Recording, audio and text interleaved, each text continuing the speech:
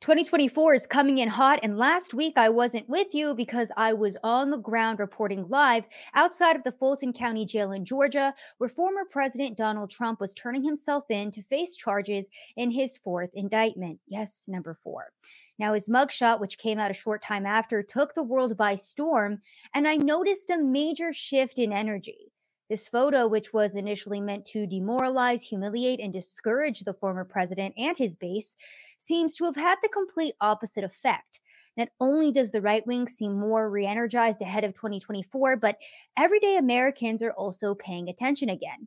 And in today's episode, with this newfound energy and understanding of the fight that we're being faced with, we're going to assess again the state of the American education system, our legal system, what the alleged reemergence of COVID really means, the continued attack on our country via the open border, and how this constant physical and psychological attack on our country and its people should only continue to energize us for the greatest fight ahead, the election in 2024. Welcome back to another episode of Rapid Fire. My name is Savannah Hernandez. And for those of you who are watching me via video, not listening on podcast, yes, guys, it's still me. I know you might not recognize me because I'm wearing new glasses. For my podcast listeners, you might be like, oh, yeah, that's Sav's voice. But, to the viewers, you might not even have noticed it was me because new glasses. I want to know what you guys think about them. I'm still kind of unsure. They seem very bold.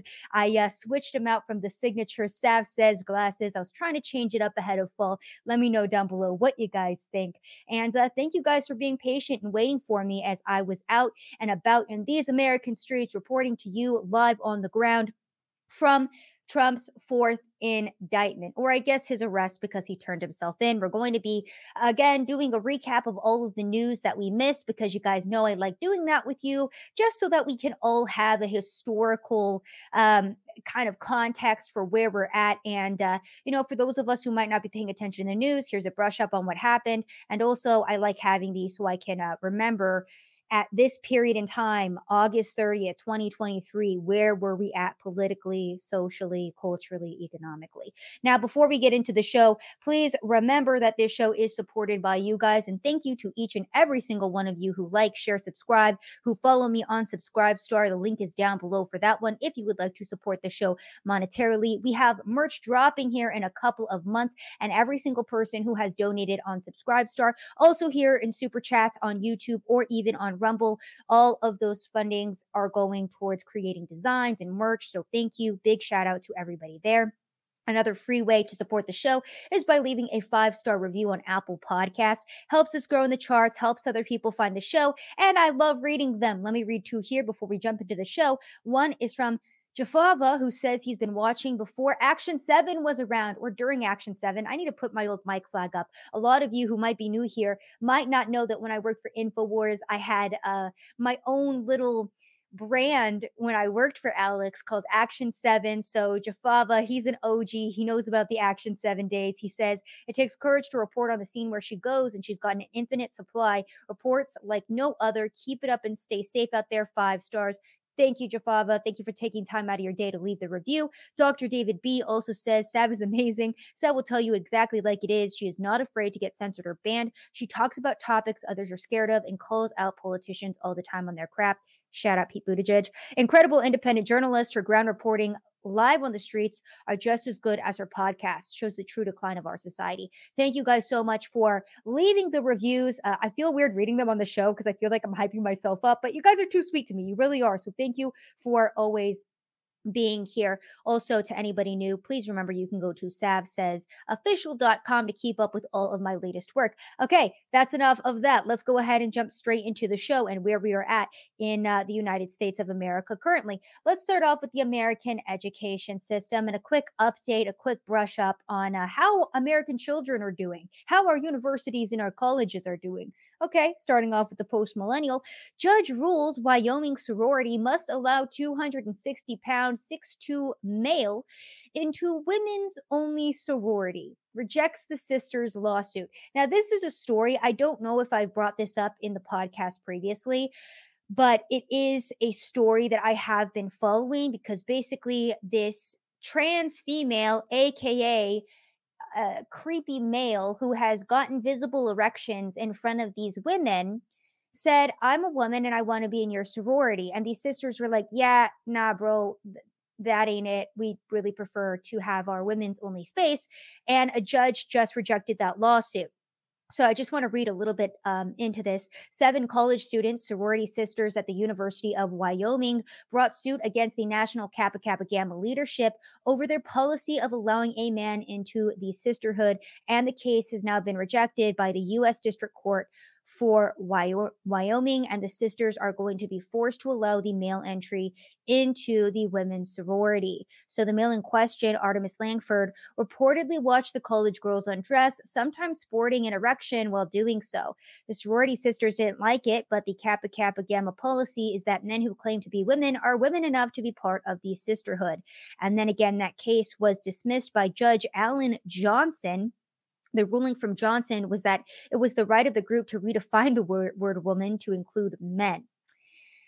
So there you guys go. Just checking in on the college education system there. There's absolutely no protection for women. Here's some photos as well of what this man looks like. Very clearly, a man not passing as a woman at all. Again, these sisters have come forward and said that he would stare at them creepily, that they felt uncomfortable having to get undressed in front of him, that they felt like he waited to watch them get undressed. They have talked about seeing visible erections from this man because guess what? A female penis isn't a real thing. So, really heartbreaking that these women are having to deal with this. Now, Tim Pool came forward and his take is always like, well, I'll care when these women decide to care. And again, it's not in women's nature to be combative. I'm going to be honest. And the one side of me is like, women really need to get in this fight. They need to be vocal. They need to be active because it is women's spaces that are being the most impacted. If you look at the transgender issue, it's not transgender men, aka biological women, that are going into men's locker rooms and making men feel uncomfortable. It's not biological women that are going into men's sports and dominating men's sports. No, we know that there is a biological advantage that men have over women in regards to privacy and safety that needs to be accounted for, that's being completely ignored. And now we have gotten so far in left wing progressive ideology that now 2023 women's rights is giving women's voices over to men and telling women to shut up if they feel unsafe or they feel that men are being creepy or impeding upon their right to privacy. Now it's like, okay, we've gone full circle. We're now retelling women to shut up, that they're invalid, and that men are going to speak for them because said men are now women. So just a little update on the college system there, but none of us are surprised. Now, the education system, let's see, K through 12 here. Now, this was a 12-year-old. His name is Jaden. He was kicked out of class yesterday in Colorado Springs because he had a Gadsden flag patch on his backpack, which the school stated had origins in slavery. So before we watch this video, because I want you guys to see this interaction between the parent and then the school administration here trying to say, oh, your kid can't have this flag, this patch, let's understand the state of the American education system, which, again, if you guys are not new here, you're not unfamiliar with, right? These teachers that are coming in that are trying to impose this false ideology on children. And I think that this is a really good cut and dry example of that, right? The rewritten history of what these flags mean, the origins of these flags, the origins of the United States of America are being rewritten and retaught to the next generation of Americans. So they think that everything is racist. They think that America was built on the backs of slaves, that the foundations of capitalism, the foundations of America that made this country great and did create us and elevate us to a superpower are all bad and need to be completely destroyed. So here's an example of, again, that re-education system in action with these teachers coming in and trying to say that the Gadsden flag originates with slavery. Watch this clip. Oh, here you go. Thank you. Do they know what the Gadsden flag is? That it's a historical flag? So the reason that they do not want the flag, the reason we do not want the flag displayed is due to its origins with the slavery and slave trade. That is what was, that's the reasoning behind them. Yeah, it has nothing to do with slavery. That's like the Revolutionary War patch that was displayed when they were fighting the British. Like that's the revolution. Maybe you're thinking of like the the our Confederate flag? Okay, I Is am there a just history here teacher to that can enforce, come and? no, I am here to enforce the policy that was provided by the district. Okay.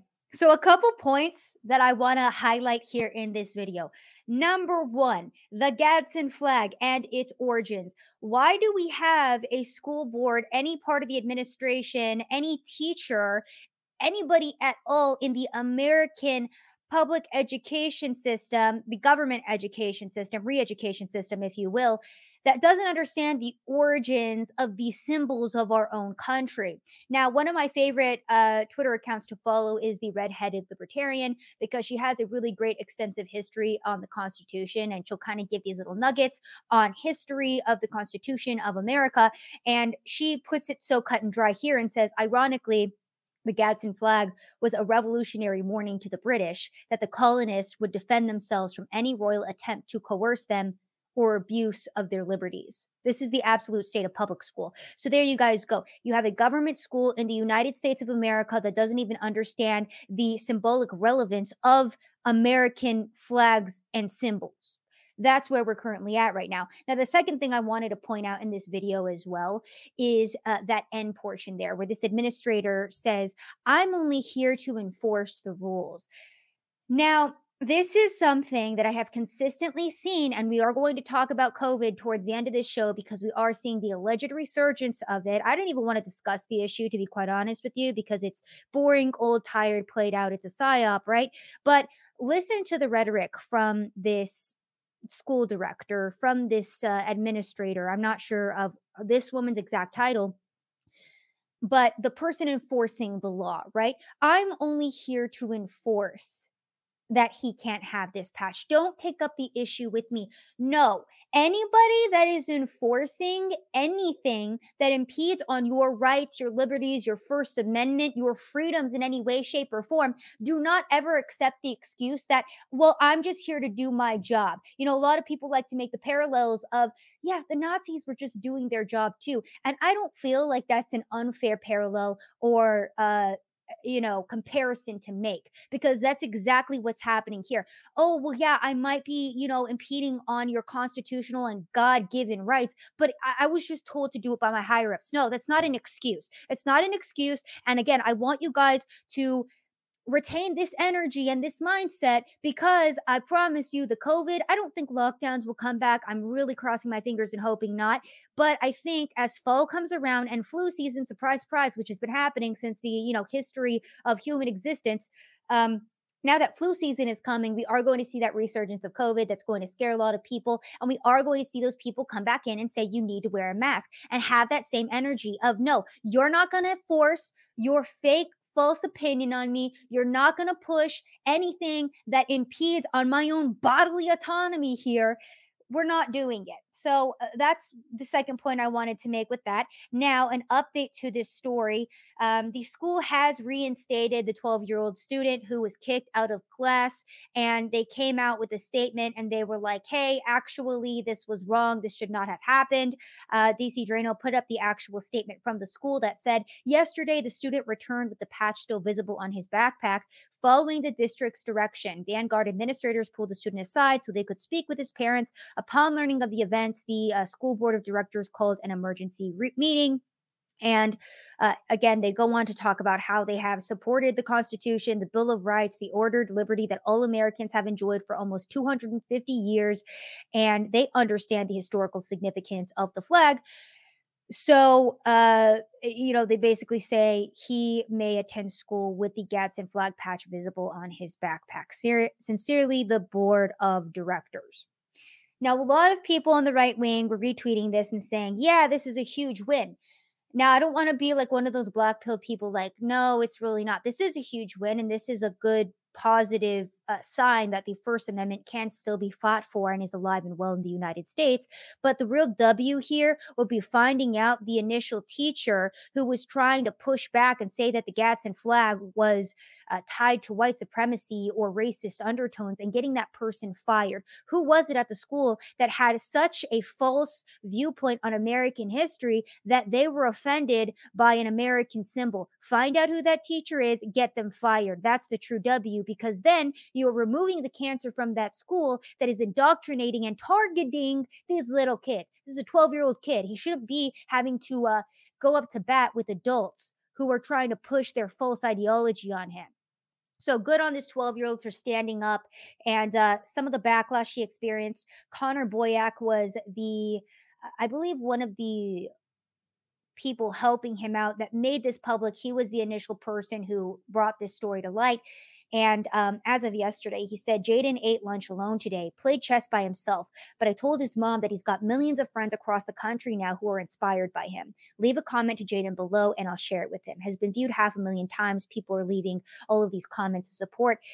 But what I want to highlight here is that if this 12-year-old can stand up for his rights, for what he believes in, and still has to face the backlash, because school isn't easy. I was homeschooled, so I didn't really experience the social settings of, feeling ostracized by an entire group of people or by society until later on in life when I was older. So imagine being a 12-year-old and being ostracized at your school. Or you know as well that teachers are now going to have a target on this kid's back because he had the fortitude to stand up for himself. He's now eating lunch alone, playing chess by himself, but he's still standing strong. And if this 12-year-old kid has the ability to do that and has the courage to do that, what's your excuse? So again, keep that energy throughout 2024 as we continue on in this fight. Big ups to Jaden. Congratulations to him and his parents for raising an outstanding young man who understands constitutional rights, liberty, and the God-given. Again, I love saying that God-given, right? Because in the modern day, we have really been manipulated to think that the government gives us our rights, and that's incorrect. Our rights are God-given, and they cannot be taken away. So good on Jaden. And if you ever feel discouraged, remember that this 12-year-old boy is now eating lunch by himself. He's having to sit alone. He is now going to have a target on his back from his teachers. And unfortunately, that doesn't end after you leave the government education system. That carries on in various parts of life. But that's what happens when you stand up for what's right. That's what happens when you take the path less followed. And one of the things that I've noticed too with the left wing, and I said this before, is how easily they come out and talk about their politics. They talk about, I met this girl and it was so crazy to me because when I was doing my reporting in Georgia, met this girl and she had 4 COVID tattoos. So she had a big tattoo on her forearm that said, put on a mask. We're still in the middle of a pandemic, which she got during, the 2020 to 2022 era of time. She had a vaccine syringe on her arm. And then she said she had, I think, 1 or 2 other tattoos. Now, to each their own, whatever. She said that she's calmed down on COVID, but she was still wearing a face mask. It's 2023. It wasn't going to be mean to this girl, but it was really interesting to listen to her talk. And again, you can kind of tell as well by her viewpoint on COVID, her other stances on government and economy, or, issues, because that was brought up. Like, you can kind of make your own assessment as to what her viewpoint on that was, and you'd be correct. And listening to her spout off like, oh yeah, the rich are responsible for the housing crisis in New York. It's them because they want to profit off the backs of the people while the people stay poor. Oh yeah, COVID's so scary. We may need to mask up again. I never, even knowing that my political ideology is based in common sense and logic, and I can back all of it up if genuinely pressed, I would never just so openly talk about my political ideology like that because I know it's going to be met with so much disdain because it's not the quote unquote right view. So it's so interesting to me to hear liberals talk because they will just openly espouse to anybody who will listen. Or maybe it's just me because I'm a brown woman and people feel like I should think a specific way politically. But I just noticed that left wingers just spout out their ideology because they think it's the right one. And they think it's the right one because it's the same narrative that is backed by the entire government, the entire media, the entire propaganda machine that is consistently targeting us mentally, physically, and spiritually every single day and trying to keep us down and keep us from our full potential. So, interesting note there. And again, like I said, that entire mini rant had to do with this 12-year-old boy and how now for the rest of his life that is going to be the fight, how that is the fight we all have to live with every single day. And I know it can get exhausting, but guess what, the energy has shifted, I feel, and I hope you guys feel the same way. After the Donald Trump mugshot came out, a lot of people were expecting Trump supporters and Donald Trump himself to feel humiliated, intimidated, upset with the judicial system, with the state of the American government. But to be quite honest, I feel like, it was the Democrats poking the bear. The bear finally woke up and now we're swiping back. Now, just to give you guys a quick recap of last week, we had Tucker Carlson who, and I want to be this level of petty one day, and by petty I mean successful. Fox News was having their GOP debate. This was last Wednesday, and Tucker Carlson was like, well, I'm going to go ahead and put out my interview with President Donald Trump on X, formerly Twitter, 5 minutes before that debate is set to begin. And again, we all know the story between Tucker Carlson and Fox News. Fox fired Tucker. Is extremely successful independently, and Trump wasn't going to be going to that GOP debate. And so Tucker and Trump teamed up. They put out their own interview. And then you had the GOP debate going on. Simultaneously, a lot of people, tuned into that Trump interview, wanted to hear what he had to say because he wasn't going to be at those debates. Now, quick recap of the debates, just for those of you who might have been like, I didn't watch it. What happened? Ron DeSantis absolutely killed his entire campaign. Now you had Vivek Ramaswamy, Nikki Haley, Ron DeSantis, Tim Scott, Mike Pence, Chris Christie, Asa Hutchins up there. And the only people who were really notable were Vivek. He had a lot of strong energy. Mike Pence was boring. And Ron DeSantis absolutely nuked his entire political career on this debate stage with this one reaction. Now, for those of you who might say Trump isn't the right candidate, I'm all in for Trump 2024. And it's because he's been indicted 4 times. It's because of the energy surrounding Donald Trump right now. And we'll get into that in a moment. But Fox News asked candidates if they would support Donald Trump if he was convicted and still nominated as the GOP candidate for 2024.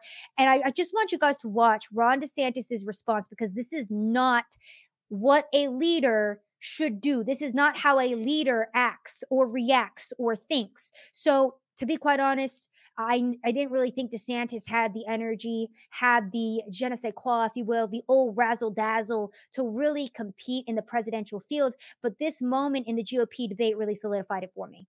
If former President Trump is convicted in a court of law, would you still support him as your party's choice? Please raise your hand if you would.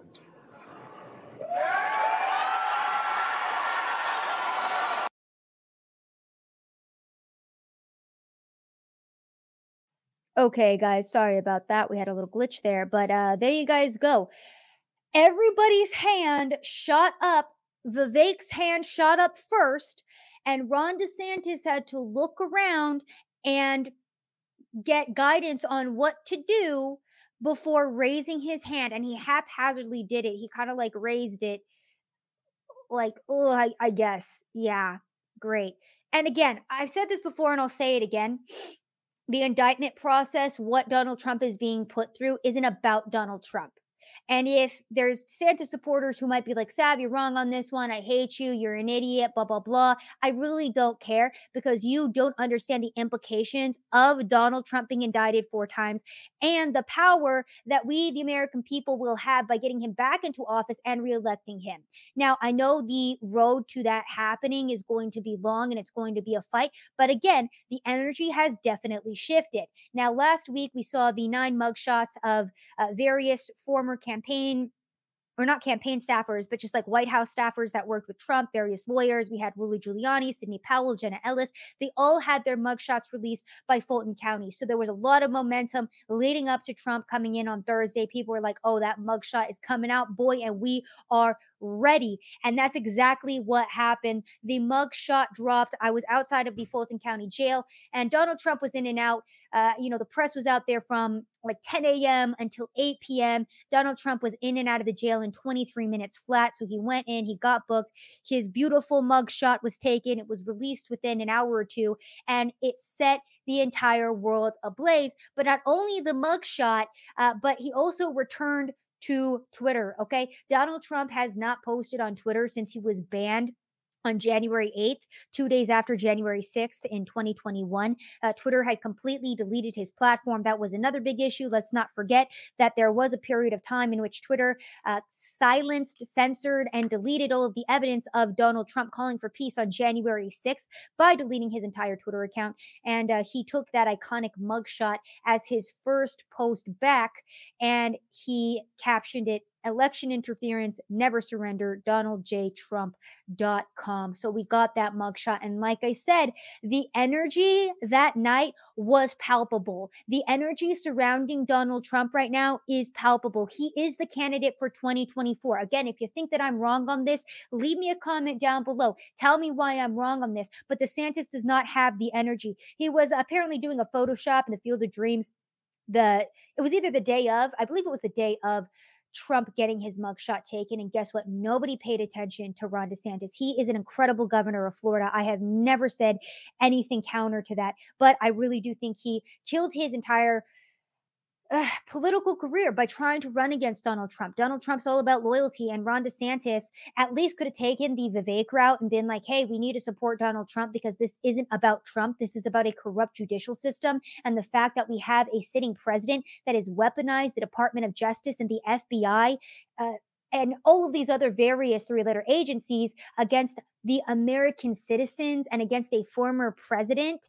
And we always see the left wing saying we need to fight for democracy. I know we're not a democracy. We're a republic. I'm aware. People get so mad when I say the whole fight for democracy thing. I'm fully aware of how our government runs. But the point being made there is that if there really was ever a threat to democracy or the people's voices not being heard, it would be from the left wing trying to silence their political opponent, trying to stop him from being able to run. Now, after his mugshot came out, he raised $7.1 million.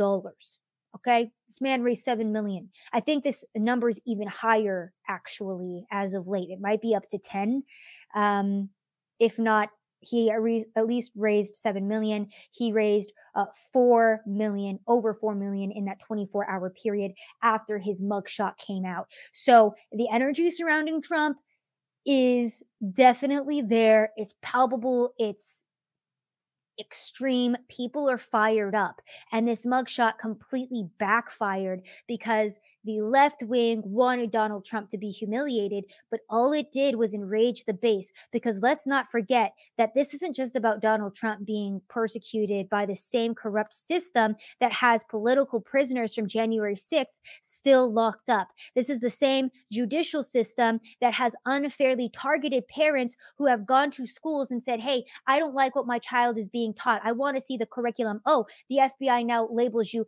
a domestic terrorist. This is the same judicial system in which there is a two-tiered system of justice, the same justice system in which if you have the wrong political ideology, the full force of the law is going to be held against you, destroy your life, because the process is the punishment in many of these cases. A lot of times, if you hate somebody, you want to destroy their life, you just hit them with the lawsuit because the legal fees that come along with that are enough to destroy anybody. And as you guys can see, with Donald Trump. Man is going to be spending millions on this, and all of these trials are going to run in tandem with the 2024 election cycle. But like I said, do not be dismayed. If anything, utilize this and become re-energized for how exciting Donald Trump getting back in office will be, and him bringing forth revenge on our corrupt government is going to be. People need to be arrested. And like I said, it's going to be a long path. It's not going to be a cut and dry thing where it's like, okay, cool, we get Donald Trump back into office. We really are going to have to,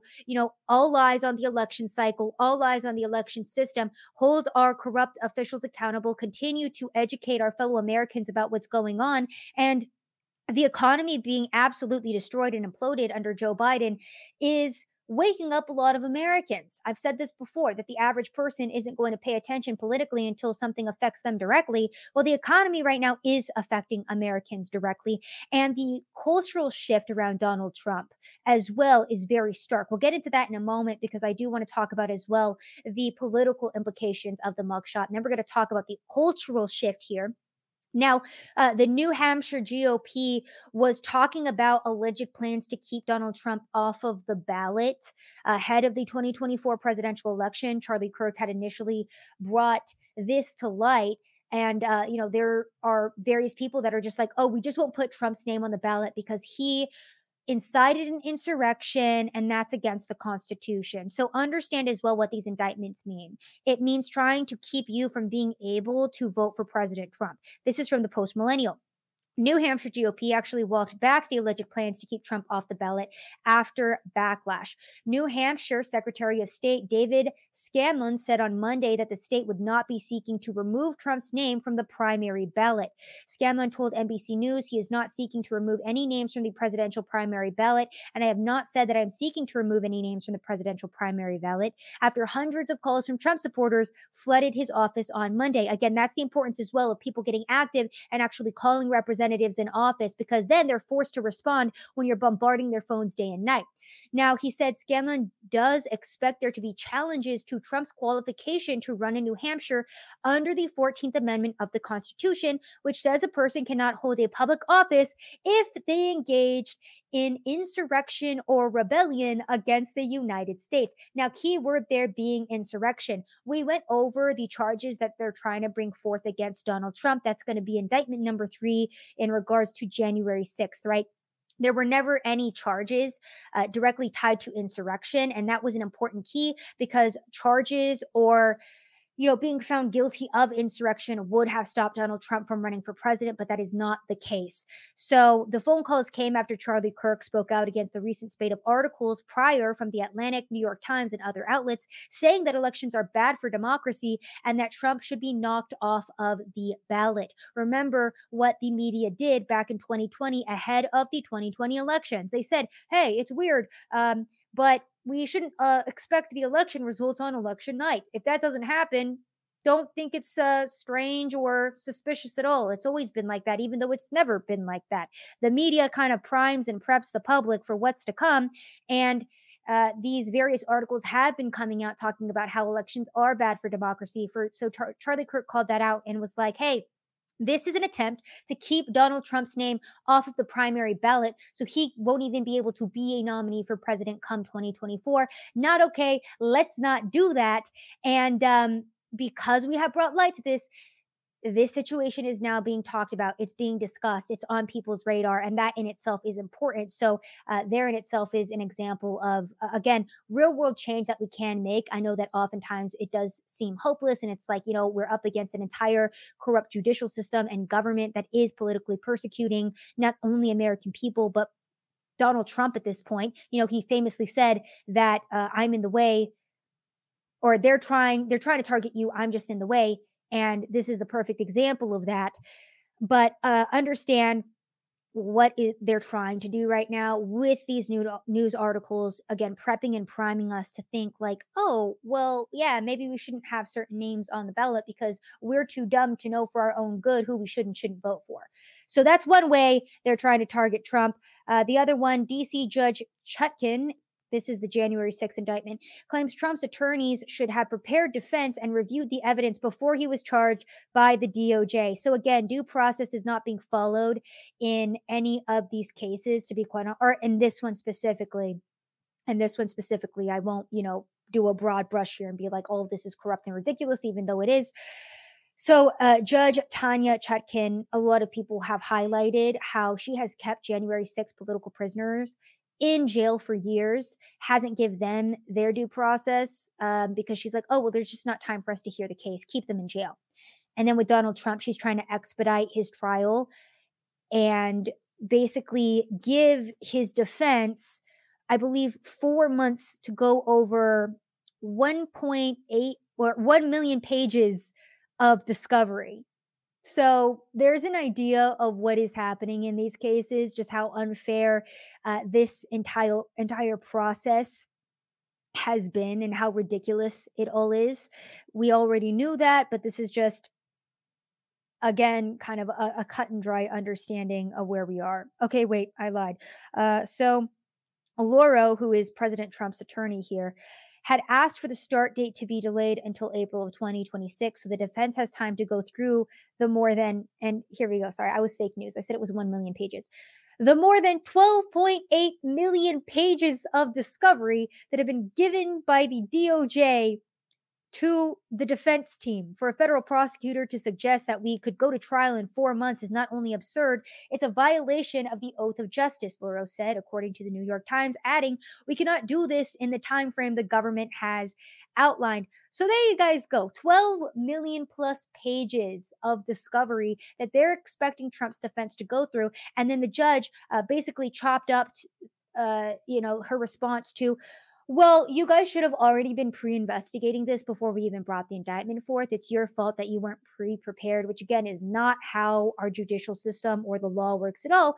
But I guess it's unequally applied, right? If you're Donald Trump, or if you were one of his supporters, or if you were an American who's just like, hey, can you not impede on my rights and freedoms? I don't like that.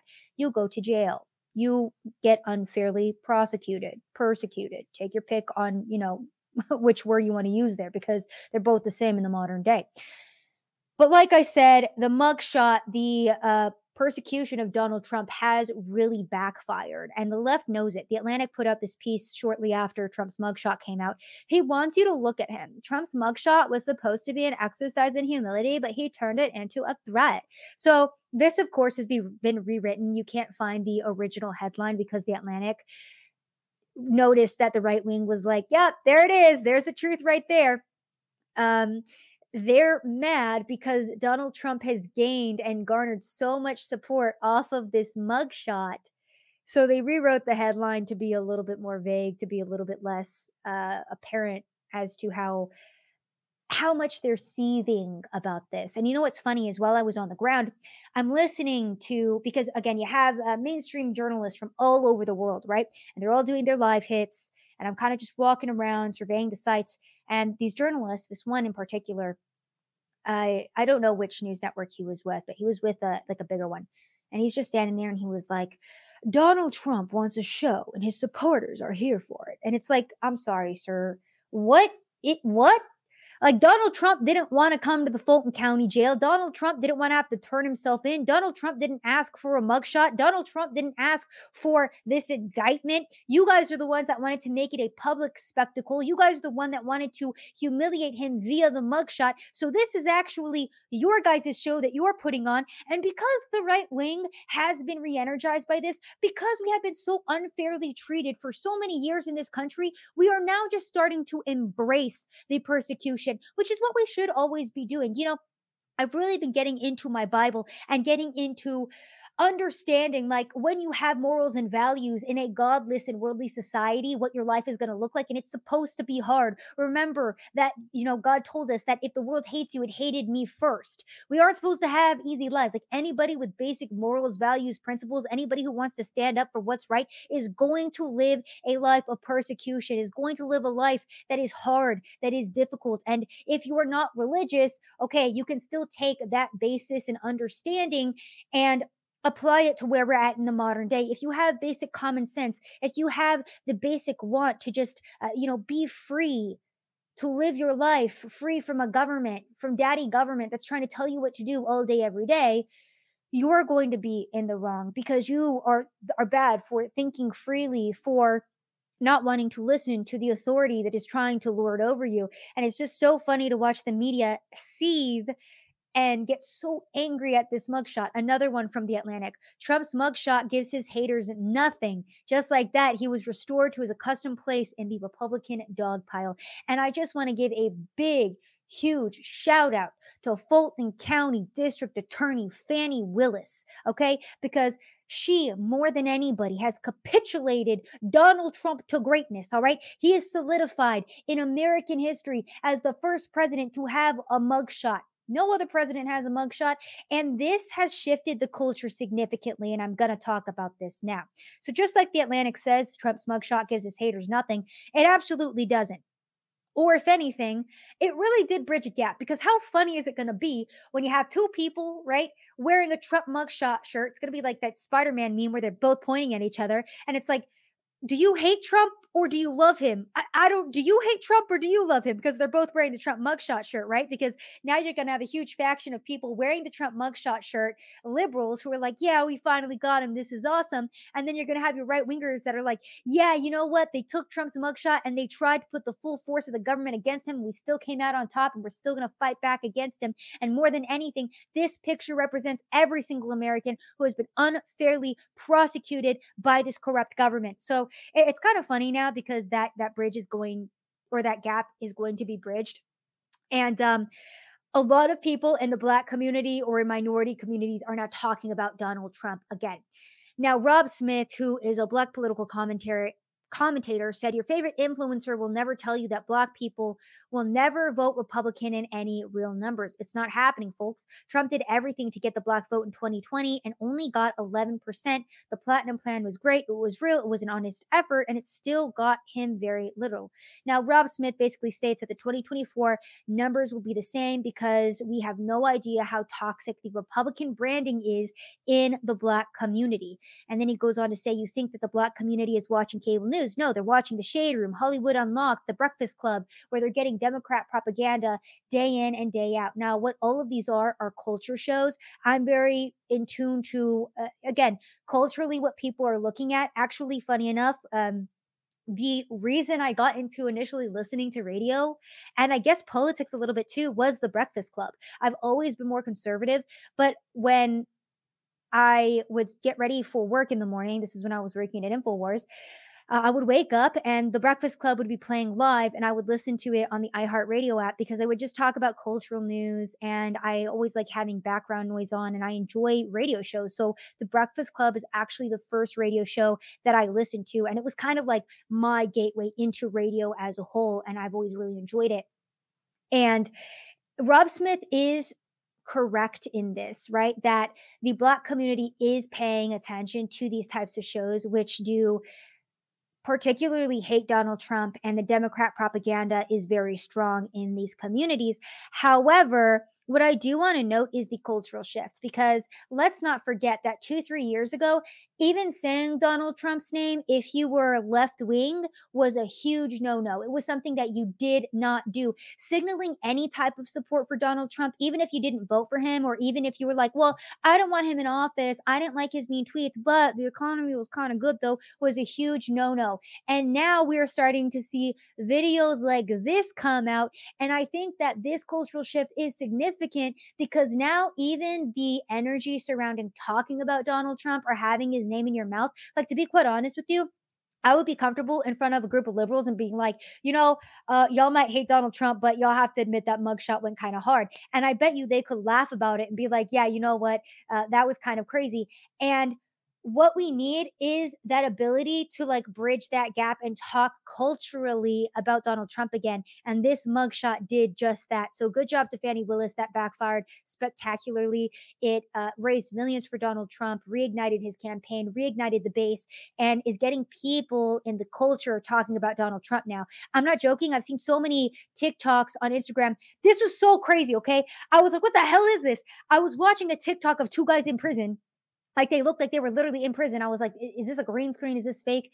but it looked like they were in prison on a phone. And the caption said, nah, Donald Trump, the first black president for real. I don't care if y'all say it's Obama. Donald Trump got put in jail. He got that mugshot. He's the first black president. And it had like 200,000 likes on Instagram. And it's because, again, culturally, people to think that type of stuff is funny. Culturally, it's reigniting the conversation around Donald Trump. And those of you who might have a little bit higher of an IQ and be like, okay, that's the most idiotic thing I've ever heard, don't understand the significance of being able, again, in the culture to talk about Donald Trump again without getting your head bitten off. I think it's very important. And this mugshot, like I said, backfired. And we're also seeing videos like this one. Here's two videos that came out shortly after the mugshot came out. And again, these are people who are like, yeah, I don't care if this hurts your feelings. This is what I think about Donald Trump. Just watch this. Donald Trump mugshot, bitch. Oh my God. Angry little orange. I ain't even like that with the politics and shit, but boy, this shit gangster. Can't lie to you. Look at him. He hot. Then they let him keep the limited tan and the little lip lines on top of the motherfucking lips. Show you how pissed. In this photo, I know he was thinking, ladies and gentlemen and children. And I don't give a damn who this offends. But if that nigga Trump get convicted of this crime and he can still run for president, I'm voting for his ass. I'm voting for that nigga. I'm voting for him. If that nigga gets convicted and he can still run for president just to see what the fuck he do, because that nigga funny now, Trump is funny as hell, I'm voting for him. I'm telling you right now, okay? So just miss me with it. So there you guys go. And I see some people in the comments being like, did you just call black people low IQ, blah, blah, blah. No, I'm talking about the culture. I'm talking about the various subsets of people who pay attention to politics, who consume it every single day. And then your average everyday Americans, white, black, Asian, Hispanic, that are more informed via cultural shows and what they're paying attention to. And again, Trump's mugshot has, like I said, bridged that gap, and we can now discuss his mugshot and Donald Trump again in a culturally funny way. People are cracking jokes about this. They're bringing Donald Trump into everyday conversation when previously he was like a completely like topic you did not touch at all. Also, here's Shamika Michelle, who is a black Trump supporter, talking about, and again, re-energizing the base. Here's Shamika Michelle and Donald Trump. Some say he's racist and tweets like a kid while overlooking all the good shit that he did. I ain't ashamed of my president a little bit. I'd rather have an alpha male than... So there you guys go. At the end of that, she was like, I'd rather have an alpha male than a beep. She says the B word. I'm not going to repeat it because, I'm trying to be a child of God and not curse. Also, too, after Donald Trump was indicted, he was driving through various suburbs in Atlanta. And this was the response as well on the ground from these neighborhoods. Y'all see it, man.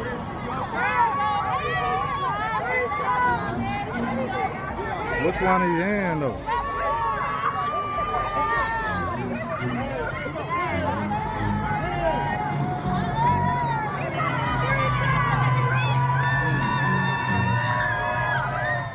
Right, so there you guys go. You have people cheering in this primarily black neighborhood, and they're like, free Trump. And like I said, a lot of people have rallied around Donald Trump because honestly, this arrest makes him seem more relatable. No, not because minority communities are getting, arrested at higher rates or whatever. But to be quite honest, it's like, what president do you know that's been to jail, that's, has a mugshot? There's a lot of Americans that have mugshots. There's a lot of Americans who will see this and be like, wow, that is relatable. It makes Donald Trump seem more human. It makes Donald Trump seem more like one of us, to be quite honest with you. So I think that shift is going to be very significant, and the energy around Trump himself as well. Like he just seems really re-energized. And like I said, I have gone out into these communities and I'll talk to a lot of minorities, and they'll be like, you know what? I voted for Biden before. Like I was speaking to this woman in New York. She was like, I voted for Joe Biden in 2020, and I've lived through the Biden presidency and I understand the consequences of that decision, and I'm voting for Trump in 2024. So we'll see what happens come 2024, but I also think that the culture has shifted around him, and that's significant. Okay, now I want to give you guys a quick update on Maui because I don't think that this is something that we should completely forget about. And now we brushed over it in the last show. It's been about 2 weeks since that happened, 2 weeks since the fire had happened when I did that show. So it's been about a month, 3 weeks to a month since the actual Maui fires. Now, people are still being very tight-lipped about the official death toll. Okay, and also Maui officials tried to enforce a media blackout to block footage from the devastating wildfires. Now, this article came out last week, and this had to do directly with a leaked letter from the U.S. Department of Homeland Security revealing that FEMA was asked by officials on the Hawaiian island of Maui to pause on posting on social media and elsewhere new imagery of the damage, the disaster, and the debris. The letter, revealed in a screenshot by Anthony Cabasas, my good friend, great independent reporter, was sent August 19th, more than 10 days after the wildfires ripped through the town of Lahaina, officially killing more than 100,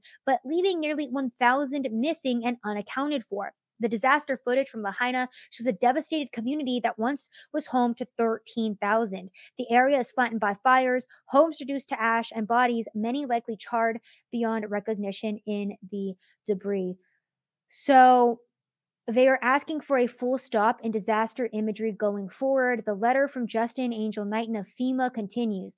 At this time, we have not been asked to take any photos or videos down, but our team on the ground is coordinating with the county for further guidance to ensure we remain fully aligned. Cultural sensitivity of the utmost importance in all our response and recovery activities to this disaster. So there you guys go. There's FEMA trying to block out the media and block footage so America can't see the true devastation of Lahaina. And I want to play this video for you guys as well of miles and miles of black fencing that was put up. This is an independent journalist who's in Lahaina, and they have put black fencing around the entire disaster zone so nobody can report on what's going on. There seems to be a huge emphasis on ensuring that the media and anyone else can't see what's going on here in Lahaina, West Maui. There are miles and miles of this black fence going up that was not here before, that is obscuring ground zero and making sure no one can see what's going on inside of there from the road. No one can get in there. No one can take any pictures.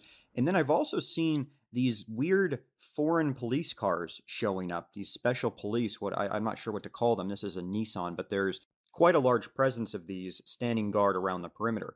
We've also lost our ability to fly drones really anywhere near this area. Now, this 20-second clip here that I tried to get out of my car and show what was going on, I was almost immediately, after these 20 seconds, National Guard came, chased me off, yelled at me, told me to get back in my car and keep moving. So you cannot pull over. You can't even stop your car anywhere near any of this anymore. So there you guys go. And then the B-roll continues, and it is just extensive fencing on the western side of that main highway. National Guard is there. You can't even get out of your car and film what is going on. FEMA has this entire place on lockdown. There is a media blackout, and has only continued to get worse as well, because many people were asking, and this was last week, hey, where are all of the children in Lahaina that were supposed to be at school that day? It seems like they're missing. What ended up happening to them?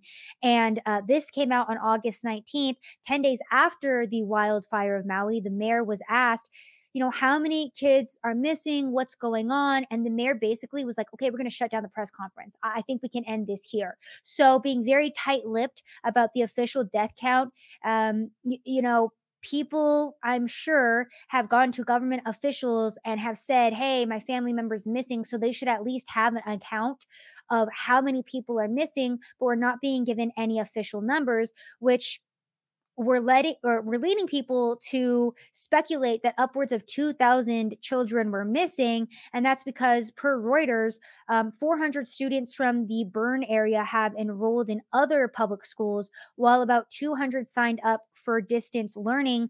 But according to the state, the 4 schools in Lahaina served more than 3,000 students. So many people asking, okay, where are all of these other kids? Where are the missing children? What's going on over there? Why can't the media have their questions answered? Why is it that we have black fencing going up around this area?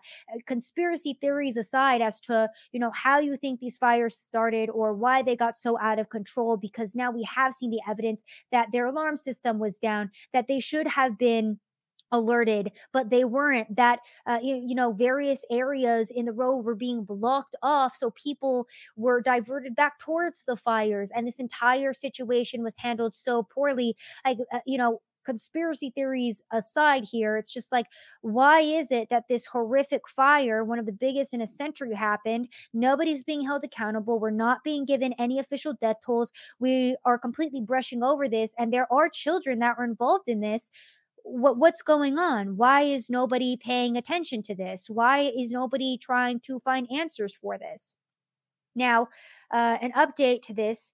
This came from the Post Millennial just yesterday. Maui Sacred Heart Catholic School principal reports all students were saved after the wildfires, says it's an answered prayer. However, this was 220 students. And like we saw in that Reuters article, which again, just speculation here, that the school served up to 3,000 kids. So some people stating, where were these other kids? We don't know. There was a lot of stories coming out saying that children were sent home because of the lack of electricity.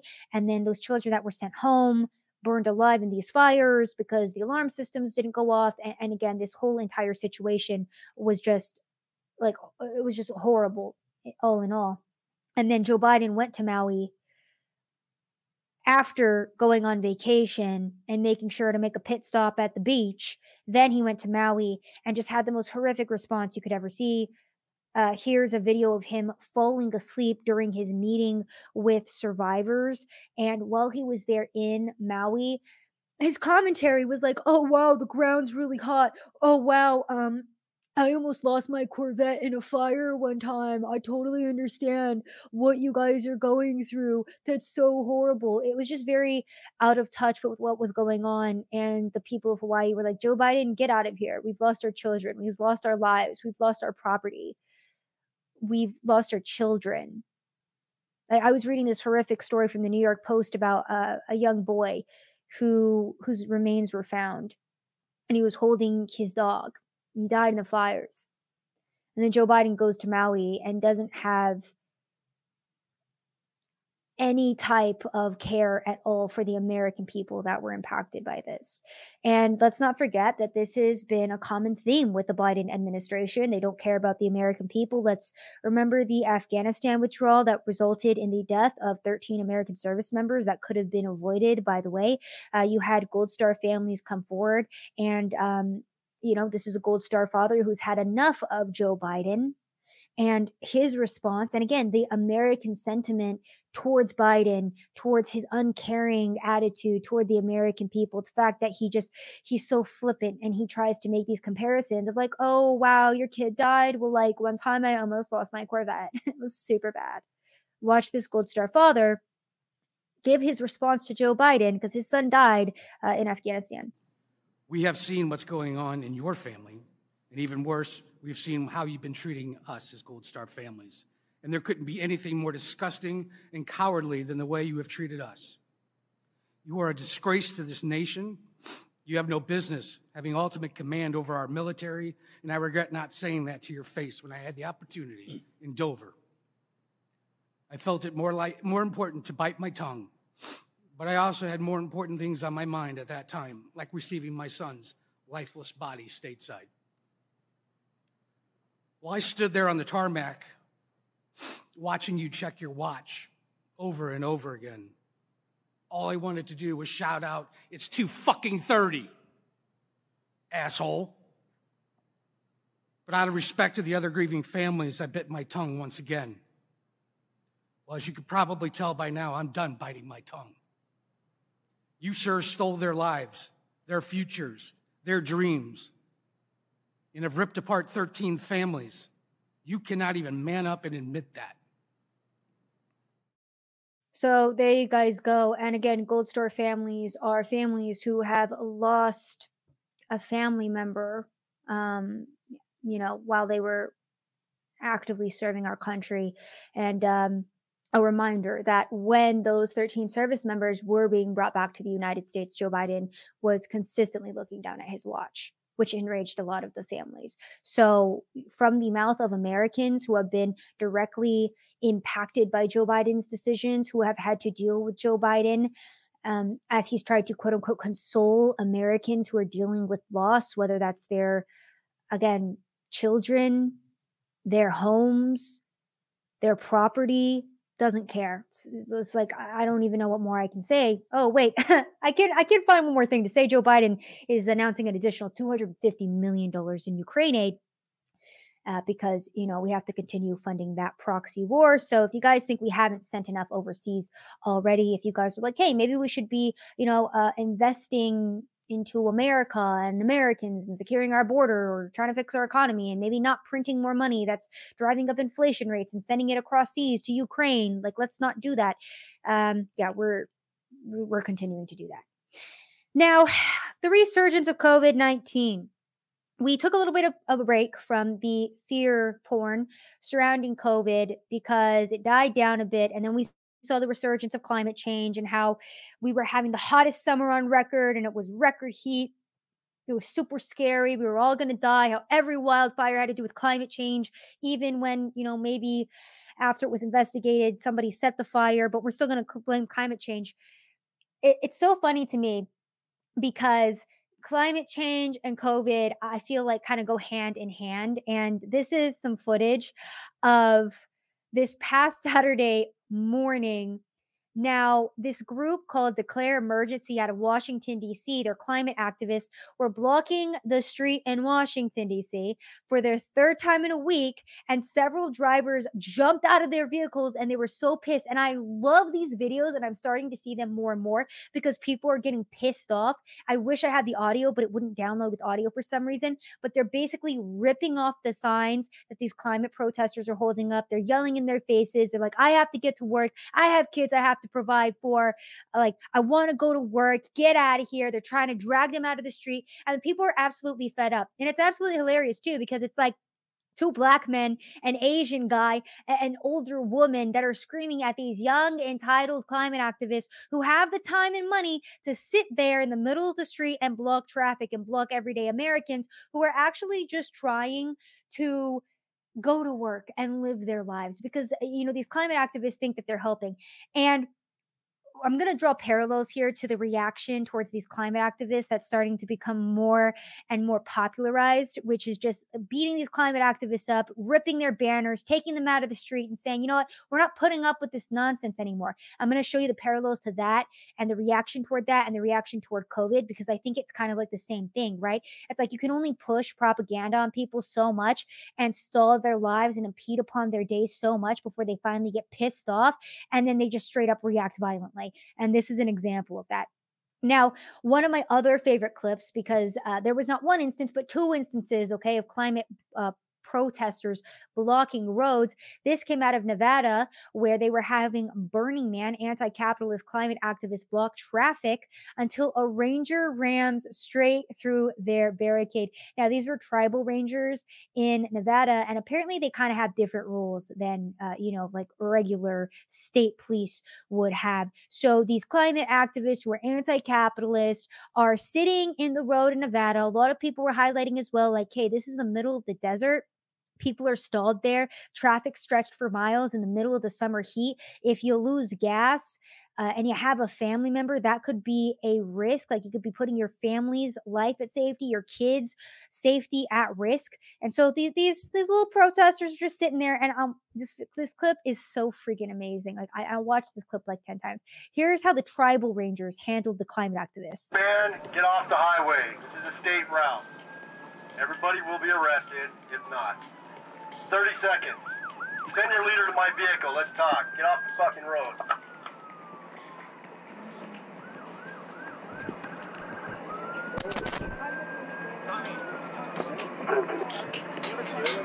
Tommy!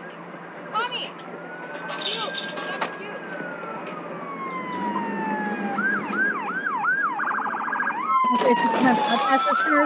Boom! ranger just drives through the barricade. Nobody's hurt. The climate activists are just being dramatic and they're screaming.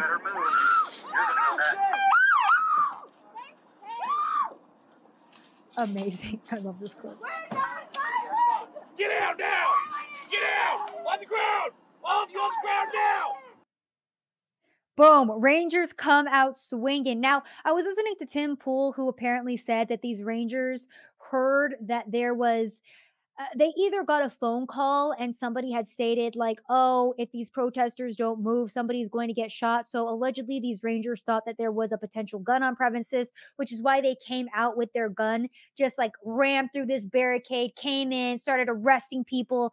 But to be quite honest, I think that this is awesome. And I think it's hilarious. And this is how we should be handling people that are illegally blocking roads. Ram through their barricades and arrest them. Because again, these people are putting others' lives at risk. The ranger was like, I'm going to take you all out. Y'all better move. And this is a very common theme that I'm starting to see pop up, not only here in the United States, but worldwide. Now, in Germany, in the UK, you see the Just Stop Oil protesters consistently shutting down the roads, and people are getting so tired of it. People are finally pushing back against it. Here's one example of a guy with a Beamer who, this climate activist is sitting in the road. So this guy with the Beamer, this is how he decided to handle that situation.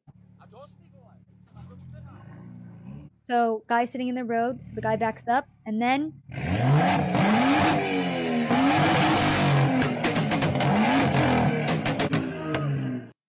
RIP headphone listeners, but goes and just like goes full throttle on this car. And this guy's like, oh, it's so loud. And then he gets out of the way. One of my other favorites was these climate activists in Germany. Now, these activists are sitting in the street, and this woman, so tired of seeing this, just grabs the climate activist protester's hair and just drags her out of the street. And again, this is an example of what people are being driven to when nonsensical and ridiculous people come in and impede on their everyday lives, which is why, honestly, I think we are going to see the same reaction with COVID-19. People are getting tired of the climate protesters, so they're starting to take care of it themselves. When people finally got tired of COVID-19, they pushed back against the government and they were like, no, we're going to take care of ourselves. We are not going to allow you to impede on our rights and freedoms. We are not going to allow you to come in and fearmonger, shut us down, and obstruct our everyday lives. Now, the reason why I'm drawing these parallels is because we have seen the media consistently over the past month try to say that 3 new COVID variants are spreading across the country, and many people are wondering, are masks coming back? Now, I just want to highlight something, that every single fall we have this thing called flu season, and it happens every single year. And COVID is now a part of our lives, okay? It's here. The government released it out of Wuhan, and it's now a virus that we all have to live with. If natural immunity wasn't enough for you, if the 58,000 vaccines weren't enough for you, face masks coming back and me wearing them again are not going to be enough for you. And that's probably better because you can shove that mask up your ass, to be quite honest, because I'm not putting one back on anyway. Not going to get too angry about this, but a lot of people are getting really tired because not only are we seeing the media hype up this resurgence of COVID, but we're also seeing mask mandates being re-implemented. Morris Brown College in Atlanta was one of the first to do this. They said that they are going to be instating a mandatory mask mandate due to reports of positive cases of COVID-19. So they're subjecting their students to mask wearing again, physical distancing. They are limiting large gatherings. They're making people isolate and quarantine, which again, it's like, yeah, if you were sick previously with the flu, you typically would just stay home and not go to class. You wouldn't shut down entire economies and shut down our entire country. They're going to be subjecting them to contact tracing, to symptom monitoring, because we all know how effective the COVID-19 tests were the first time. On top of that, let's take a peek at LA, where Lionsgate Studios is bringing back their mask mandates into the office. Now, I do not think that the government is going to be successful at coming in and re-shutting things down, but we already are seeing school districts in Kentucky and in Texas canceling classes amid surges of illnesses, including COVID-19. And again, this article goes on to talk about how it's respiratory viruses, aka the flu, and COVID-19. Like I said, guys, COVID is a part of our lives now. The government released it. If you got COVID, great. You have the antibodies. Your body knows how to fight it off. Now, if you didn't get COVID, you're going to get it at some time or another. If you're worried about COVID, you have the option to go get a vaccine. I wouldn't recommend it. And guess what? To the government that's trying to push vaccines on us and say, oh, we need to be up to date with our booster shots. No.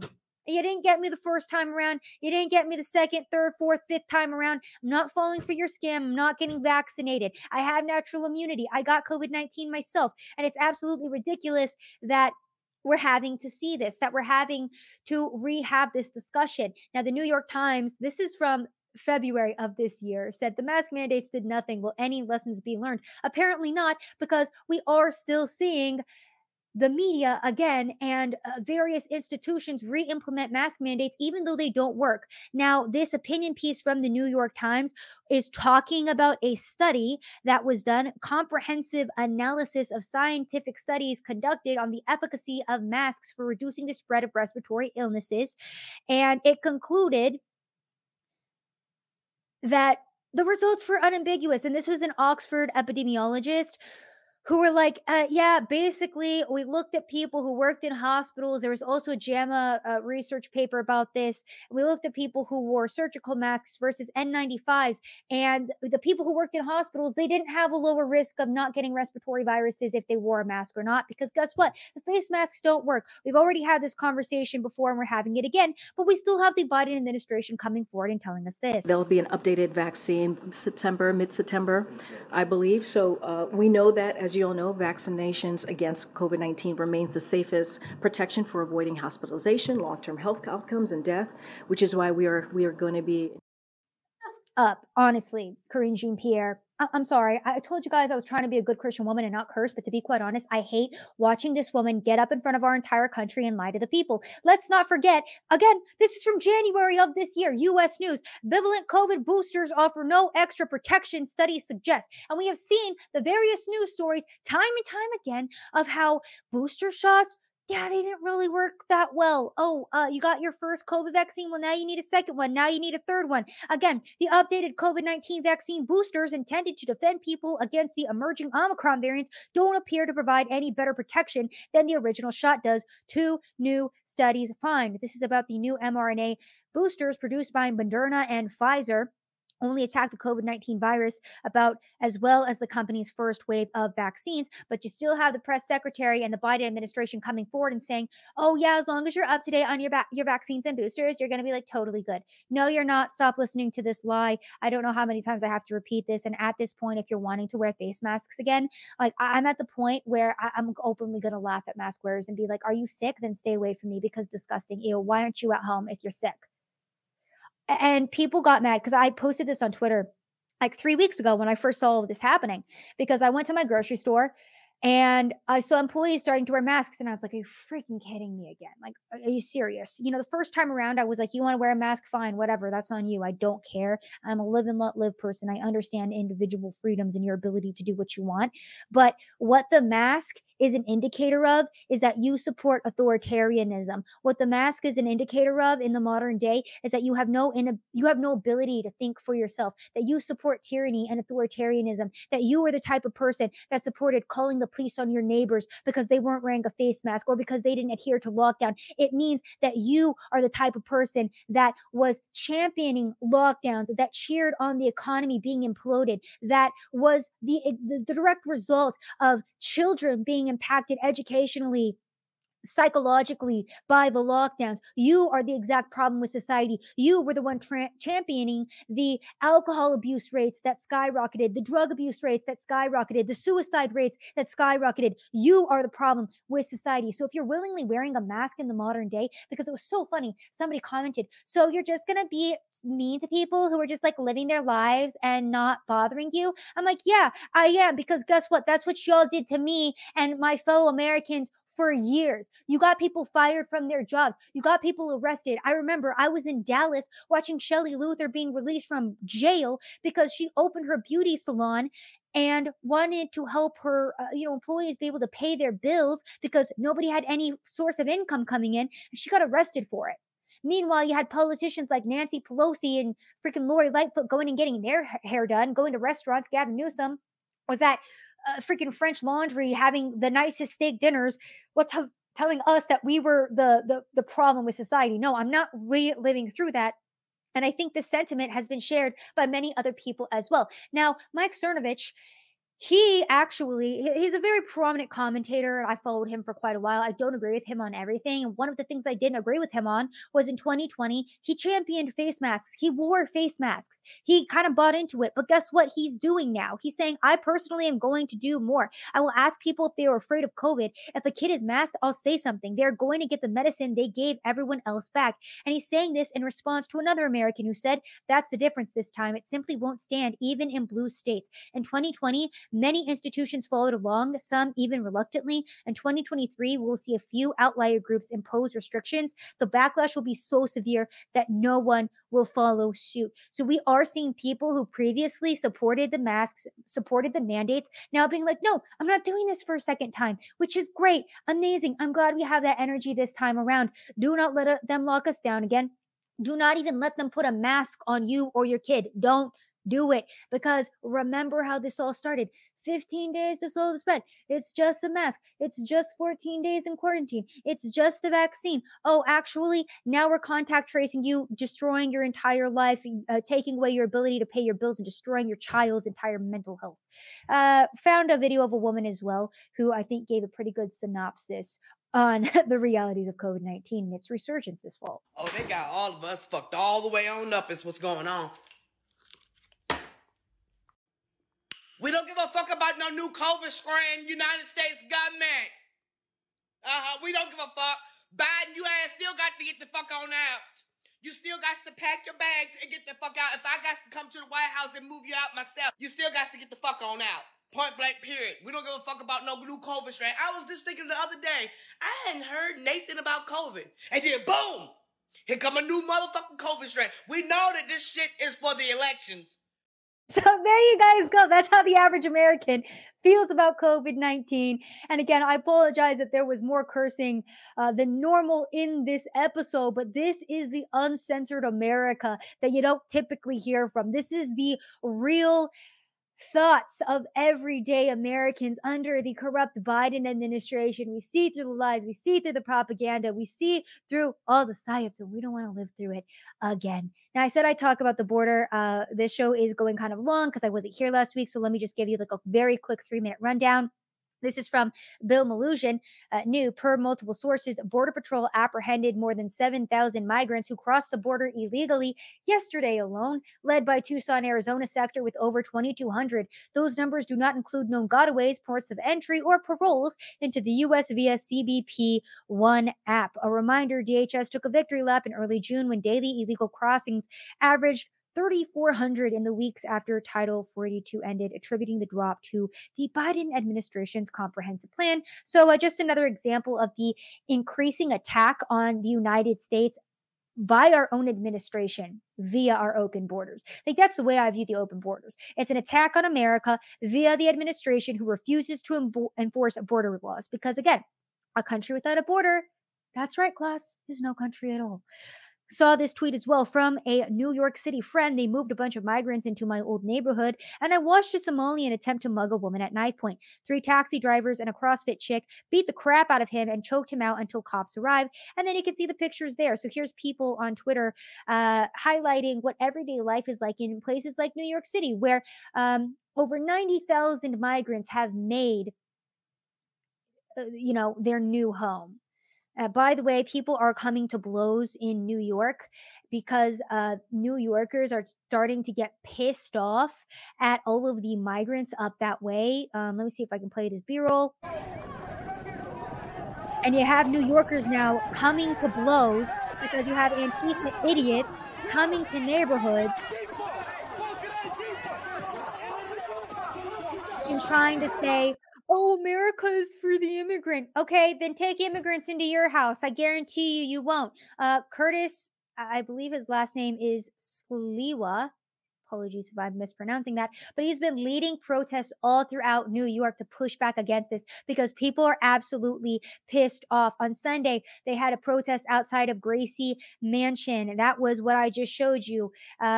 Yesterday, Monday, apologies. On Monday, they had a protest in Staten Island because they're trying to relocate thousands more migrants there. And the people are finally getting pissed off. They're pushing back. And like I said, I don't want to promote violence ever, but to be quite honest with you, like that is where America is getting to. You see how climate activists are efficiently dealt with. They're shut down. They're arrested. They are removed. You see how COVID-19 was finally stopped? People pushed back. They got angry. They got loud. You see how we're going to take this country back in 2024. People are going to get re-energized surrounding Donald Trump. We're going to get angry. We're going to get loud, and we're going to take our country back. And that's all I've got for you on this episode of Rapid Fire. I apologize that it was a long one. We had a lot to get through. And apologies if, again, this was kind of, old news that you had already heard of. But I just wanted to give you a recap. Actually, let me hit one more border story because, again, this is just another example of the attack on Americans and the uplifting of criminals and the complete ignorance, and not ignorance, but the complete just ignoring of how America's supposed to run. Apparently, the DOJ is suing Elon Musk and SpaceX for focusing their hiring on U.S. citizens and permanent residents over illegal immigrants. So the Department of Justice is trying to sue Elon Musk because he doesn't want to hire illegals. Now, this guy, Tom Mueller, adds in, he's a liquid rocket engine development dude. He says, so if I let a non-US citizen see our rocket hardware, I go to ITAR jail. I don't know what that is, but that's what he states. But if I don't hire a non-US citizen, I get sued by the DOJ. Got it. And then Elon Musk responds, exactly. SpaceX was told repeatedly that hiring anyone who was not a permanent resident of the United States would violate international arms trafficking law, which would be a criminal offense. We couldn't even hire Canadian citizens, despite Canada being a part of NORAD. Yet this is another case of weaponization of the DOJ for political purposes, and Elon stating that political purpose just being like, I gave people freedom of speech on my platform and now the DOJ is coming after me. Anyways, there's an example of where our country is currently at, what the Biden administration actually thinks of every single American citizen. And again, the attack on our economy, the attack on the American people, the attack on our border, the attack on our sovereignty, the attack on our Constitution, our basis, our fundamentals, our morals, our values, everything.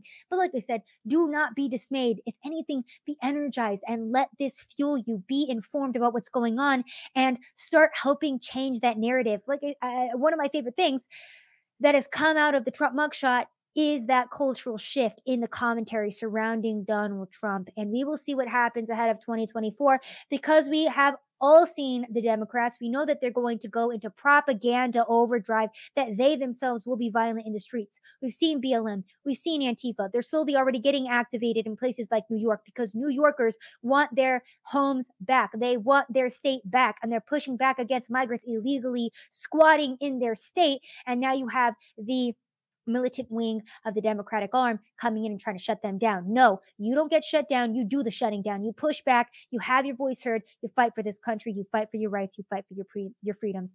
Just like that young 12-year-old out of Colorado. If you ever feel discouraged, remember the courage this young man had and take heart. All right, guys, that's all I have for you today. Thank you so much for tuning in to another episode of Rapid Fire, and I'll see you guys next week.